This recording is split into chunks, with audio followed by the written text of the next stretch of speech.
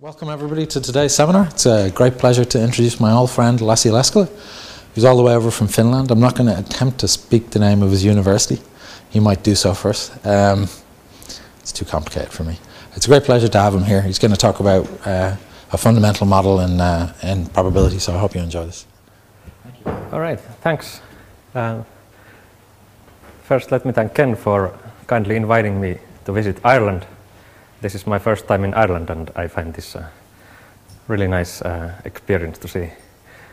And also it's very nice to be here in the south where it's warm. And okay, I'm going to speak something about a toy model for juggling. So, and then maybe if there's a bit of time, I would like to spend a couple of minutes about some theoretical results about stochastic orders and stochastic monotonicity. First of all, let me tell you where I come from. Now I come from Jyväskylä, which is located here in the center of southern Finland. And there's a university with these numbers, and we have lakes and forests. And yeah, notable people you may have heard of Alvar Aalto, Sofi Oksanen, Matti Nykänen, Tommi Mäkinen, also a rally driver, if you know rally drivers. Yeah, this is how it looks, but this is more realistic now, or not yet the sunshine, but maybe in a month there will be the sun also. Let me introduce my friend, Harri Varpanen. He's a juggler, but also a mathematician, or maybe more mathematician and also a juggler. He asked me a question, what happens if a juggler juggles randomly? So, what can you say about the distribution of the balls or particles? And to answer that question, okay, we thought about a little, and then we found that it's not immediate what happens. So we did a little bit of thinking, and here's a model. So, what's the simplest model that you can think of about juggling? So let's assume constant speed falling down, so no gravity, no second order things. When something is on the zero level at hand, so then you throw it up, and we ignore shape, orientation, location, so it's a one-dimensional model only. And there are n particles, and we throw into random heights, and then the only thing that's structural here is the exclusion rule. So we assume that all particles should have distinct heights. So we are not juggling like 4 balls simultaneously. Okay. Does it relate to anything else in reality? I tried to think. Well, optical network switching. So if there's a photon coming up, and then if there's a busy buffer, so you may want to delay it for a while. So what you do, you put it into a long cable or optical circuit, and then that's kind of juggling, so that there are in certain orbits. You can think also airport traffic control. You could think, okay, maybe it's not best to do it randomly. You can think of quantum physics, so that there are some energy levels which may not overlap, and then there's some excitations which corresponds to jumps or throws of balls. And then what else you could do? If you have n balls, you could also think of it like this is n equal to 3. It's a kind of a renewable process, so that if these heights where you throw are here, so instead of height you think of time, then you could think that there are renewable process running in parallel, and then whenever something happens, then the next event is scheduled into a random future time. But all these times must be distinct, so that's the exclusion rule here. And you could think it's a parallel renewable process, and you could think of some scheduling problems where you're not allowed to, for example, where these are scheduled, they are not allowed to know about the neighbor's schedules. So doing things randomly may be some way to obtain some kind of security there. But To be honest, our motivation is juggling, so the rest is just speculation. Perhaps some of you may have some ideas of whether this is applicable in some realistic things. To write down the model, the dynamics, let's assume discrete time and space.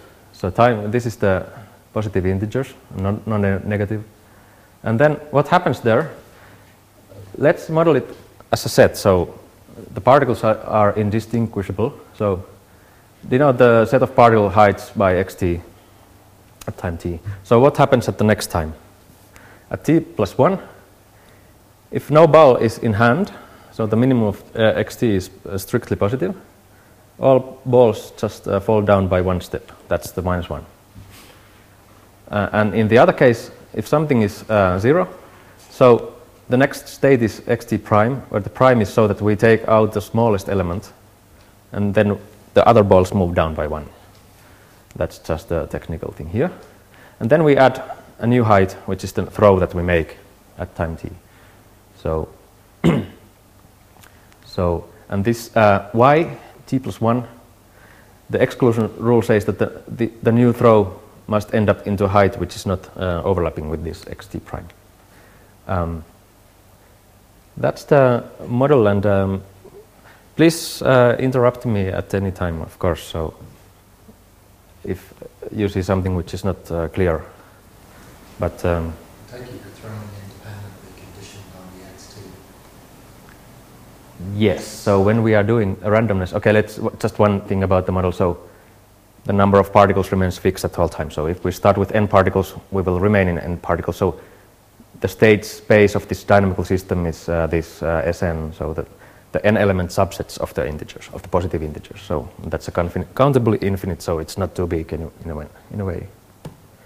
And to do it randomly, so the simplest way to do it randomly is a Markov model, so that conditional on the past history up to time t, where we throw is independent of the past, as Ken just said. And then we do a throw. If the other balls are currently at heights at, and at prime is the next where they land, the other balls, so then we have some probability distribution where we throw. And that distribution should be satisfy the exclusion rule that we are not throwing where the other balls are. Okay. So the only randomness in this system is these throw heights. Everything else is deterministic. So you can also think this is an exclusion process, but a very special one, because there's no randomness in movements, only at the boundary. And that's what we like to call Jagler's exclusion process. So this is the Markov chain generated by this probability distribution U of B. And you can write down the transition matrix, so it's a countably infinite space, so it has an infinite matrix, which is you can write as this. And yeah, I think to give you an example, the simplest example is if you only have one particle and you're throwing it and it falls down. So what happens? There's only one throw height distribution U corresponding to the empty set. So when you're throwing, there's empty space, so you can throw anywhere. And that's the new empty set. So exclusion rule becomes void. There's nothing. And then the transition matrix, if you just look at the height of the unique particle in the system, so it has this transition matrix. And you may recognize that this is the residual lifetime of a discrete time renewal process with inter-even distribution. So that's why kind of complementing this picture. So if you have many particles, so then this one renewal process becomes several parallel. And from renewal theory, we know that if the mean of this distribution is finite, so then there's the unique equilibrium which you can compute with this basic thing. And if the mean is infinite, then there's no equilibrium. And especially with geometric distribution, so then the stationary distribution is geometric. So that's the kind of, for one particle juggling, that's kind of everything. But in the more general case, if you have somebody gives you this family of measures and then you start juggling, so does it converge somewhere or not? So that's like for me as a probabilist with who likes Markov processes, so that's the first question I like to ask. So do you have some kind of stability if there's some kind of throwing rule, random rule? So because the gravity brings the balls down. So it sounds feasible that, okay, this should kind of give you stability. Or what do you think? But anyway, this rule is kind of flexible because it can be something anyway, depending on the state where the other balls are. So, for example, the rule, I will always throw double the maximum height of the other balls. So then, evidently, your balls will drift to infinity. But this is not very physical. So, okay, there's a little lemma about irreducibility aperiodicity.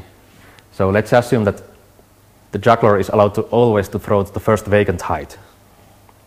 Okay, so then you get aperiodicity and recurrence. So I think I will skip this very simple proof. But anyway, this is what I was speaking. What is physical? So that allowing to double your height is not really physical. So there should be something about the strength, how high you can throw. So what we chose technically, we chose the model so that we assume that these probability measures should be uniformly integrable. So the mean of a throw height given that, or on the event that we are throwing above k, and then we look all the configuration. So this should vanish, so that it's almost like that my throw heights are bounded in L1, so that they have a finite bounded mean height where I can throw. This is slightly stronger, the uniform integrability, but you can think that, okay, my throw height of a ball, the 1 plus epsilon L norm should be bounded over all these configurations. Can you leave that there just for a second? I'm a bit confused because it took me a while to spot where the k was. So it's... Will it k to infinity? Yeah, but the sum is over... x squared k, so... Yeah, so you can write down it as the expectation of x restricted to the event x is greater than k. So then supremum, and then the distribution when the other balls are at heights b, so then the supremum over b, this should go to 0 when k is big. Okay, we will, I will have some slides about uniform integrability later if you like to have a look at details. But this is the kind of the fundamental result about this. So if you have uniformly integrable family of height distributions, and the aperiodicity condition is satisfied, so then there's convergence to steady state distribution.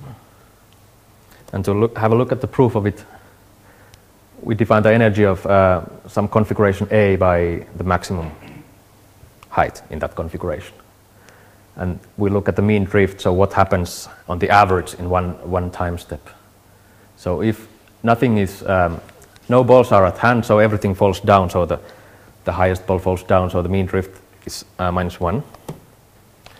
If something is at hand, so then you can write down the drift with respect to this function with these formulas. And here, if you look at this, it looks a little bit like the uniform integrability technical condition here. So it's the mean of a throw height, y, restricted to that you are above the highest ball, v of a. And now, and this condition here,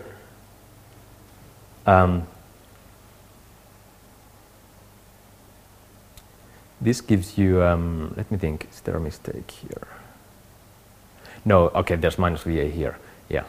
So you bound this one by just looking at that this is probability measure, so you take all of it, and that's what gives you -1. You combine this and you combine that. You get -1 here, and then you approximate this by taking the supremum of all configurations. And you replace A prime by the supremum over all possible configurations. So this quantity here looks like the uniform integrability quantity, and that's what it is. So if you assume that things are uniformly integrable, so then you can say that you can make this as small as you want by letting the V of A large enough. So you get that drift is strictly negative for all high energy configurations. So what you can conclude from this is that V is a good V is a Lyapunov function for this random system, And if you have a Lyapunov function for a system, that gives you a stability with a classical result, which I think in probability context it's usually referred to F. Gordon Foster, who maybe, I don't know if some of you know, I think he was at Trinity College Dublin in the statistics department. This paper is from 53 or 1953. He was then in London School of Economics. Well, anyway, and it's the book of Sean Mine and Richard Tweedy, so where this basic theory is available. But we have positive recurrence, we have stochastic stability, we have a unique invariant measure. So in a way, that's the basic picture. And then the next question is, okay, if you know that there's an equilibrium, can you write it down? So how are things distributed? If it's a one-particle process, then we can, using the renewal theory. If it's n-particle system, so maybe no means that usually in wide generality, the family of Markov processes where you can write the equilibrium is the reversible processes and somehow modifications of them.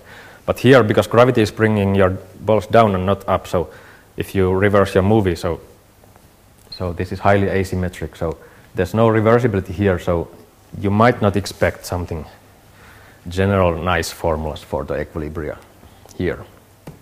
So that's why some structure we could think, okay, what about some structure? So let's think of what is a nice special structure for this. And so if you want to study something random, so then why don't you study something which is as random as possible? And that's like maybe the feasible thing to look. So what is maximally random thing? So if you think in terms of entropy, we can write down a Gibbs measure with energy function, some energy function h. This is some arbitrary countable space S, and some parameter beta, inverse temperature. So this exponential probability density here, and this is a normalizing constant, this Z. So what we know about Gibbs measures is that this type of Gibbs measure, where the energy function h is here in the exponent, attains the maximum entropy among all probability distribution on this space S, for which the expectation, so P of h means the sum of h of x. This is shorthand for P of h. So if you think that this mean here, the mean energy is bounded with a certain constant, so then you always get the maximum entropy, so somehow the maximum randomness by looking at this Gibbs measure with this energy. And to check how it goes, so this is a little proof of it. So the entropy of Q, you can write down it as this. Because it has this exponent, you can take them out and you get log of Z plus Q of H. And then Q of H is more than P of H. So that's where you get this first inequality. And then to handle this log of Z, which is there, it depends on beta. So you use Jensen's inequality in this form, so that you bring log inside this sum, and then because there's exponential terms, so that's how it looks. And then what you get is the minus beta times P of H plus the entropy of P. And then you combine this and that, and that's the proof of the lemma. So then we know about maximum entropy, maximum randomness in this sense. So how to throw one ball in the maximum entropy way? We look at the energy. It's natural to think, okay, because that the energy of a particle, because there's a constant drift down, so then there's a linear gravitational potential. That's why we choose h, the energy as just the height of the particle. That's the kind of the potential energy of the elementary physical sense. So then the maximum entropy among all probability distributions with finite mean height is this one here. So the h vanishes because it's the identity. But this is what you can write down with this form. So it's the familiar geometric distribution. So if you want to throw one ball in maximum entropy way, use the geometric distribution, this distribution. But what about how to throw two balls randomly so that they are not overlapping? So what's the maximum randomness distribution there? I spoke to Venkant Anantharam about this, and I thought he would he would have a clear opinion, but he didn't. So then this is the first heuristic idea, that first place the first ball with the maximum randomness, so the geometric distribution. And then for the second ball, given that the first ball lands at height x, so let's just put the maximum entropy distribution for the second ball, like this. So that will give you a Gibbs measure on the complement of this one point. And that looks, this Gibbs measure must have the similar form, that there's an alpha to the power of something. But now the normalizing factor is different because this one point is excluded. So this is the formula for z. Then if you calculate what's the probability that the set of heights takes a certain set. What's the probability of this event? So you write it down like this and you use this formula. So you get the expression like that. So there's an exponential and then something there, which looks good. But then there's a x and y here. And if you look at this expression, it's kind of easy to see that you cannot write this as an exponential of something. So this is not looking at a Gibbs measure. And so somehow this idea is wrong. So this is kind of a greedy way to simulate a maximum randomness, but it doesn't give you a maximal random thing here. I don't have a clear feeling why, but I will show you another approach. So throw the first ball in the same way as previously, but for the second, do this. Given that the first ball is at a height x, let the other distribution be this. So that for the first, this is 0. This is the x, the occupied place. So let's put alpha 0 here, alpha 1, alpha 2, alpha 3, and so on. So these are the probabilities, the weights of the probabilities of throwing here, there, there, there. And then you omit this occupied place. So 0 weight there. Now if you do the same computation here, this is what you end up with. So unfortunately my intuition is not strong enough to clearly express you why this works and the other way does not. But here's the formula. So this gives you something which is a Gibbs measure, and now what's in the exponent is x plus y. So it corresponds to the energy of the linear gravitation potential, the total mass in a sense, or the total potential energy. So this seems to be the right way to throw. And to generalize this, so let's look at the certain set B, and we can write down the so-called memoryless distribution, avoiding the set B with this.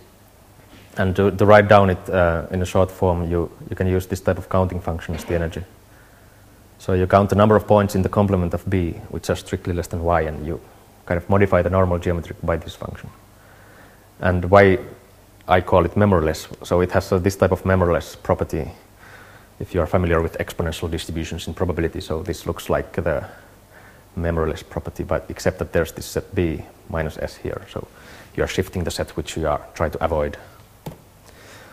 Because I like to present things with normal random variables, so here's a representation. So to construct this distribution is just take a normal geometric and then use a B avoiding shift for it. So let psi be a normal random variable, and if psi ends up here, so then we use the theta B to transform it there. So in this picture, this is occupied, and this one. So 0, 2, and 3 are occupied places. So I just take a normal geometric here, and then I shift it to the new place there. And that gives you the kind of way to throw in the maximum entropy way. And if you want to be a juggler and do this throwing, here, this is what you can do, because you kind of first mentally calculate this geometric, and then you look at the heights, and then you shift and you throw there. Okay. To kind of develop this idea further, you can generate, you can start with some set here, and you can add points in a non-colliding way, so that first you want to add a point x1 to A. So you take the union of A, and then you shift x1 with this set avoiding shift. So, and then you can generalize this so that you have many points which you want to add to A in a non-colliding way. So you always shift what you had, and then this is the way to kind of, I would call this the non-colliding union of certain number of points, which may not be distinct. So it gives you, it always gives you a set. If you add n points using this non-colliding union, it gives you a set with n more points. And here's a theorem about the memoryless high distribution juggling. So the unique equilibrium is actually distributed according to non-colliding union of n independent geometric random variables. But they just must be united in the non-colliding way. And the proof is not very, well, it's some computations, but I think we can skip it. There's nothing really special there. But maybe what's more interesting is this. So if you look at not the equilibrium, but the time-dependent stochastic process xt with this memoryless JEP. So then you start with some non-random initial configuration A, and you want to look, okay, how is my process distributed at time t? So this is a way to represent it. So at time t, depending on where t is according with this tau, so tau is the time when the kth smallest particle from the initial configuration has just been thrown. Okay, so you first calculate these taus, and then you look at this. And for example, at this time when t is just after kth throw of the initial balls, so you first let them. This means that this is the set A where you have deleted the k smallest balls. So these just drift down with unit speed at t time units, and then you do k times non-colliding geometric throws. Okay, and what you end up here is this when t is greater than tau of n. What I like fun about this is that these times you can calculate when you know the initial configuration. If the balls are there, you know these landing times of them. Okay, so these are deterministic numbers, non-random numbers. So especially the tau of n is non-random. So what happens is that this stochastic process reaches precisely its equilibrium in this finite non-random time, tau n. So it means that, okay, it's kind of confirming to the intuition. You throw with maximum entropy because entropy cannot decrease, so it always increases. So when you have thrown everything from the initial configuration, you have lost all the information precisely from this initial configuration, and that's why you must reach your kind of complete randomness after you have randomized everything at least once. Okay, so yeah. And this is the way to write the equilibrium using the Gibbs measure. So you write down the linear potential energy here, so conforming to the constant drift down, and there's nothing special there. If you like, you can calculate some steady state quantities, for example, the expected height of a randomly chosen particle in the equilibrium, so it's this one in terms of this parameter alpha. The probability that all particles are in the ground state, so the probability that if I have n balls, so the probability that the one is here, one is there, one is there, so they are stacked up like this. So that's maybe the most difficult configuration that you may end up with juggling. So that's the probability there, and for example, the probability that one of the particles is at hand, so it's given by this quantity. And for example, by ergodic theory, so you see that this is also the average throw rate in the system. So if you look at these formulas, okay, so for juggling, these are probably useless. But if someone of you has some ideas about about scheduling somehow randomly, so it would be fun to hear your thoughts about if any of this type of formulas would be of some use somewhere. That's the end of this story. So I think I might have a little bit of time, so I could chat about some extra topics. But to summarize about this juggling thing, is this that by modeling this process as a set-valued Markov process, you get something which is kind of easy to analyze, simple techniques. One point to make is here that is that another way, if you don't like set-valued processes, you could also write down the process like x1 up to xn, which belongs to the Rn, or not, z plus n. So why not model this process as a random vector in this space? So that seems much more easier. But actually, if you do this, you end up with horrible combinatorial formulas for when you start to write down the dynamics, because you need to keep track of these identities of the balls. So everything becomes quite complicated. So this looks very, very simple, but the reason why it's simple is that you use symmetry all the time. In all the descriptions of the system, you use the symmetry that you are not distinguish which particle is which. So with these formulas, don't do them. And the two results here are that, okay, uniform integrability gives you positive recurrence.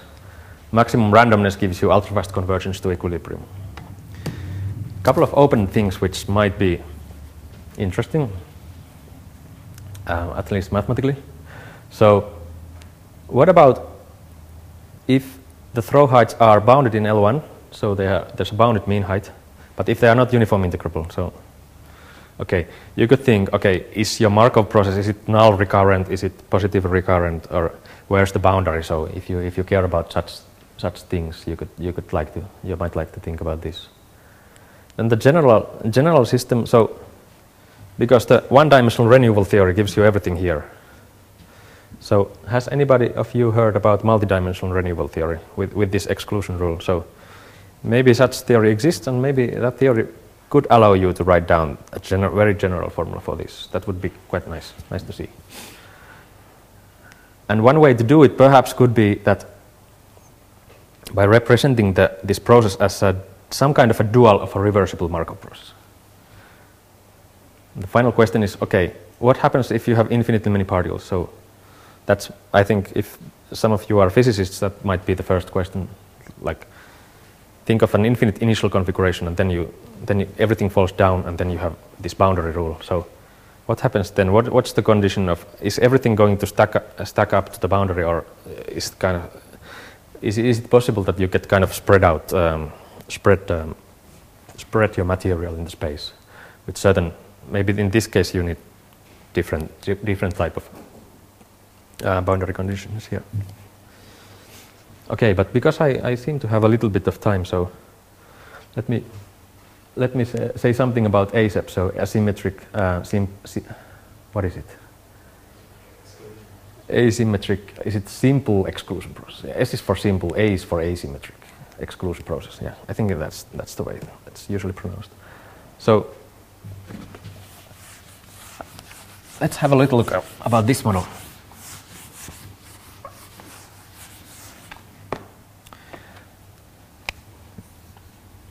There's 0 here. There are n particles. Let's say here. And so the particles are independent. They try to jump to the left or right independently. So for example, this particle jumps here if there's available. And there's an exponential clock. So there's an exponential clock. Each particle has a clock exponential distribution lambda to go right, an exponential clock with rate eta to go left. This is right, and that's left.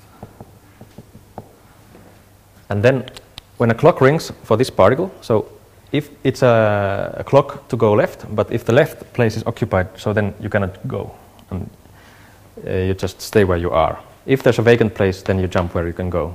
So this type of exclusion process have been used for road traffic models. So because, as you know, that if there's a long queue of cars, if they are really close to each other, somehow, for some reason, the motorway slows down, even though there's no strict reason to slow down. So everybody could drive 100 kilometers per hour, but somehow this closeness of two cars, so they leave, and so somebody does something randomly, so everything slows down, and sometimes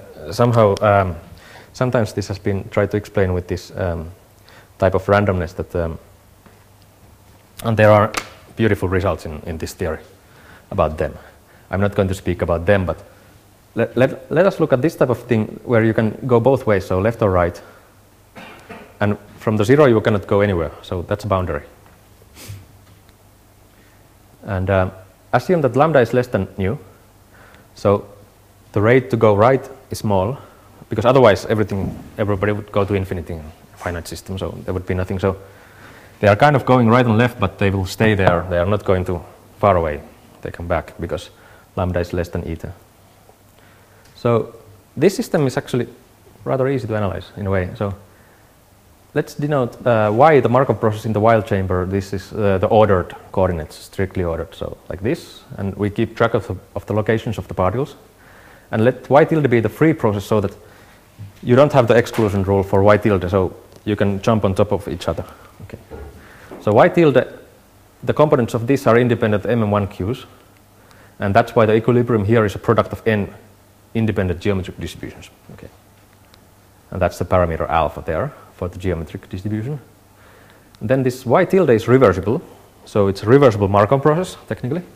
So that means that you can obtain the equilibrium of y, which is a truncation of y tilde, just by truncating the equilibrium distribution of y tilde to the Weyl chamber here, this ordered coordinate chamber.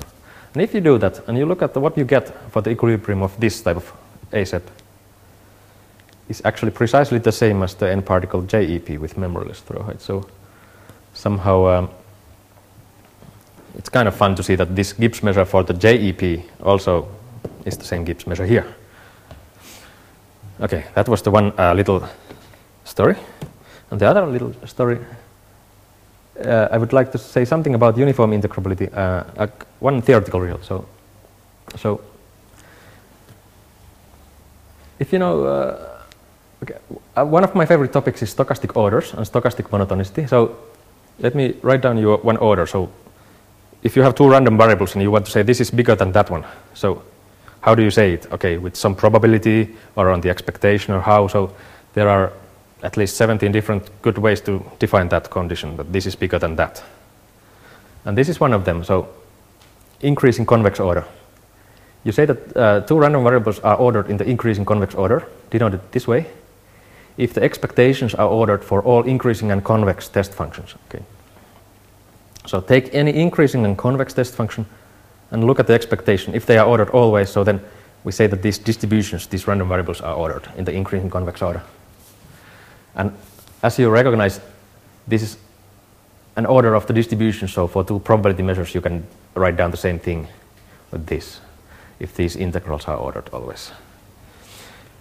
Why should anybody care about this? Well, for queuing theory, if you look at the workload in a single server queue, and if xn is the difference what comes in and comes out, so if xn is what arrived to the queue during the nth cycle, so this is arrival, this is what departs from a single server queue. So then you can calculate the workload, how much work is there in the system at time n+1 if you count the arrival times. So with this recursion, so you take the maximum, the positive part of wn plus the difference what comes into the queue. And assume that what comes into the queue is something random but independent. And let's look at another process with some other distributions here, other random variables coming up. So if there's increasing convex order property with this, what comes in, so somehow what comes in this other system is bigger in this ICX sense than here, then the same thing happens for the workloads. Okay, so sounds kind of plausible, but the statement is more or less only true for this order. So this order is something which is strongly connected here. Why is it so? The reason is that the function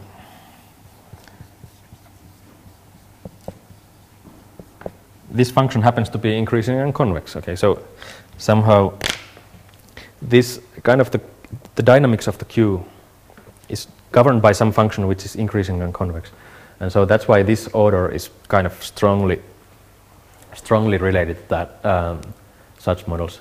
So this is the proof. Okay, let's not worry about that. But with that proof, you can check that the next workloads are increasingly convex ordered, and then you can use induction here. And this order has been proved in more general context. So, for example, if you look at two queuing systems where the arrival process is speeded up, so that this is a normal arrival process, and then the second process so that the time of the process is speeded up by a linear scaling factor. So then you can conclude that you get a so-called supermodular order for the arrival processes, and then you get increasing convex order for the workloads. And that's work of Thomas Rolski and Richard Szekely and Nicolas Boyerle in around 20 years ago. So kind of to motivate you why increasing convex order is important for queuing theory. So that's one of the central stochastic orders there. Another occasion where increasing convex order appear is the martingale theory. So if you have a submartingale, something which is increasing stochastically, or the randomness is, okay, in expectation increasing. So then this such a submartingale is always increasing in this increasing convex order, so in this way. And the proof is Jensen's inequality, essentially nothing much more. But this property also goes vice versa. So if somebody gives you a stochastic process and you ask, okay, is it can it be represented as the one-dimensional marginals of certain martingale or submartingale? So it's more or less if and only if condition that if you have monotonicity in this order, that there exists a submartingale, and so on. So there's a recent book of Hirsch, Profeta, Moroinet, and Marquiot called Peacocks and Associated Martingales.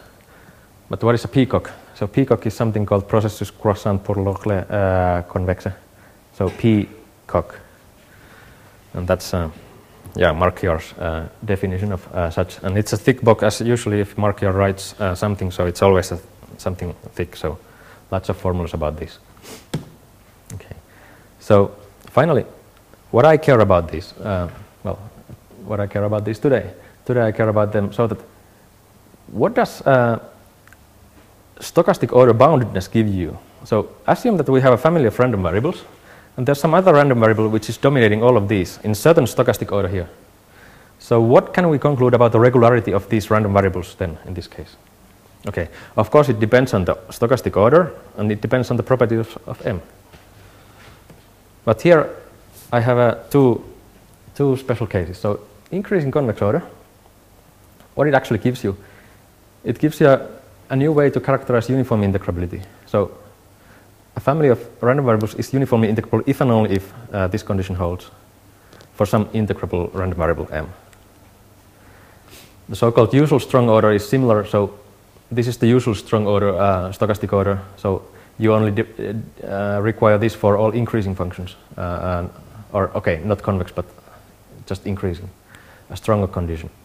And then that gives you a condition for tightness. So a family of random variables is tight if and only if this condition is true for some finite. So with the normal distribution on, how do you say it?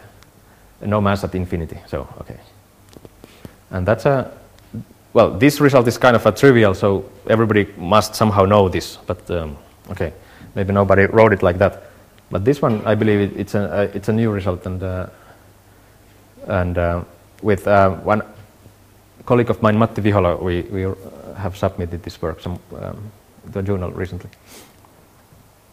And to complete the picture, so this is the kind of a big picture of what you can say about stochastic boundedness. So you can have strong boundedness with an p integrable random variable. You can have increasing convex boundedness, LP boundedness, and so on. And finally, here is the stochastic boundedness by a finite random variable. So these are implications about what you get here: uniformly p integrable, uniformly integrable tightness. But you can also view this picture in the spaces of probability measures and metrics. So, for example, this condition here is equivalent to the relative compactness in the p Wasserstein metric. Here you get one Wasserstein, and this normal tightness is compactness in the Prohorov, relative compactness in the Prohorov metric, and so on. And so,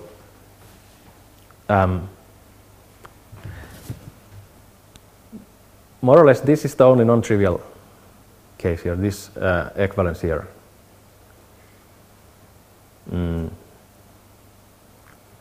All these downward implications are actually trivial, but it's just a matter of writing them down. And with this uniform integrability, you can have a new look at the classical Lebesgue theorem on dominated convergence. So, in the language of probability, the dominated convergence theorem reads like this. Look at the random sequence which converges almost surely. So that means with probability 1. So then, do you get convergence in L1 norm? Well, the normal sufficient condition is this, that there's an integrable random variable for which this holds pointwise. But okay, in the probability sense, pointwise ordering actually, because you can modulo out the distribution, so then you can replace it by the stochastic order here. And with this uniform integrability, you get a sharpened version of it like this. So the almost sure convergence implies L1 convergence if and only if there's an increasing convex bound here. So in a sense, this is the right way to read the dominated convergence bound in the dominated convergence theorem. And yeah, okay, here are some examples. If you want to check out that all these arrows are actually sharp. So here's my favorite list of examples, of counterexamples for them. But I think I will conclude here. So thank you for your attention.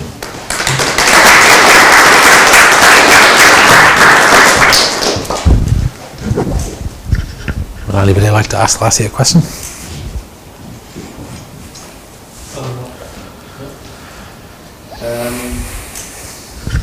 When you use the Gibbs measure to get the sort of maximally random thing, it was important that the height was what you were using for your energy. Is there any scope for using some sort of different structure for the energy and still getting nice solutions, or is it really important that it's the height?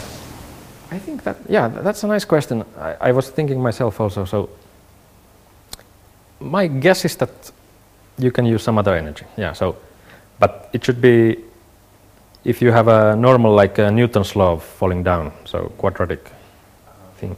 So my guess is that your rule of falling down should be in harmony with the energy function.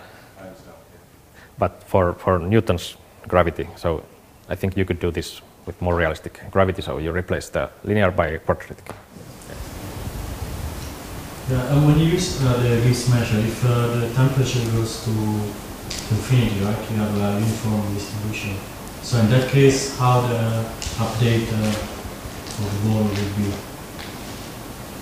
Well, the problem is that it's kind of difficult to throw into infinite space using the uniform distribution. So, or in a sense, it's impossible. So the limit doesn't exist. The limit basically doesn't exist, right? It doesn't. Yeah, so you cannot write down a probability measure which describes or, like, yeah. So it's something which is not, in a way, it's not physical to have a uniform distribution on an infinite space. But if you have a bounded space, and then there you can use uniform distribution. So actually, this is a work done by Greg Warrington, and he wrote to American Mathematical Monthly. So the similar calculation about uniform distribution. And this is how the uniform distribution on a bounded space Gibbs measure looks like. So the Gibbs measure actually looks quite complicated somehow. And Warrington is not the probabilist, he's a combinatorist. So that's why in combinatorics, well, he's maybe kind of happy to write down products and stuff like that. So yeah. That's the uniform picture in a bounded space, but in an infinite uniform is not feasible. Yeah. Can I ask one question as well before we let people go? I was wondering about some intuition for the convex order, and that, for instance, one of the things one might obviously deduce is say you have it for like the variance and for like, you know, you've got squares and fourths I can put in, but it doesn't give me like skewness of the variables are not comparable in that order. And so I'm wondering what the intuition is if you tell me one variable is bigger than another, in that order, what sort of restrictions are you suggesting? Let me think. If you think of the increasing convex order, somehow it's an order which simultaneously says that, okay, if x is less than y in the increasing convex, it means that y is somehow on the average is bigger than x, but it's also more variable, so it's more random. If you take out the increasing, and you can also define like the convex order so that you require for all convex test functions this. So this one actually for all convex phi. So this is the usual measure of variability. So it means that y is in a certain well-defined sense more random than x. And actually it's precisely in the martingale sense that you can write down a kind of two martingale so that this is the conditional on that. So there's a German guy called Kellerer, or was, so Kellerer's theory of this type of things give quite a detailed picture of that. So, but increasing convex kind of combines the variability and the kind of biggerness. So in a queuing system, if you have more variable service times, but also longer at the same time somehow, so that the increasing convex kind of combines them and says that your workload increases, either by more variability or by kind of deterministic more length. Well, thank you one more time.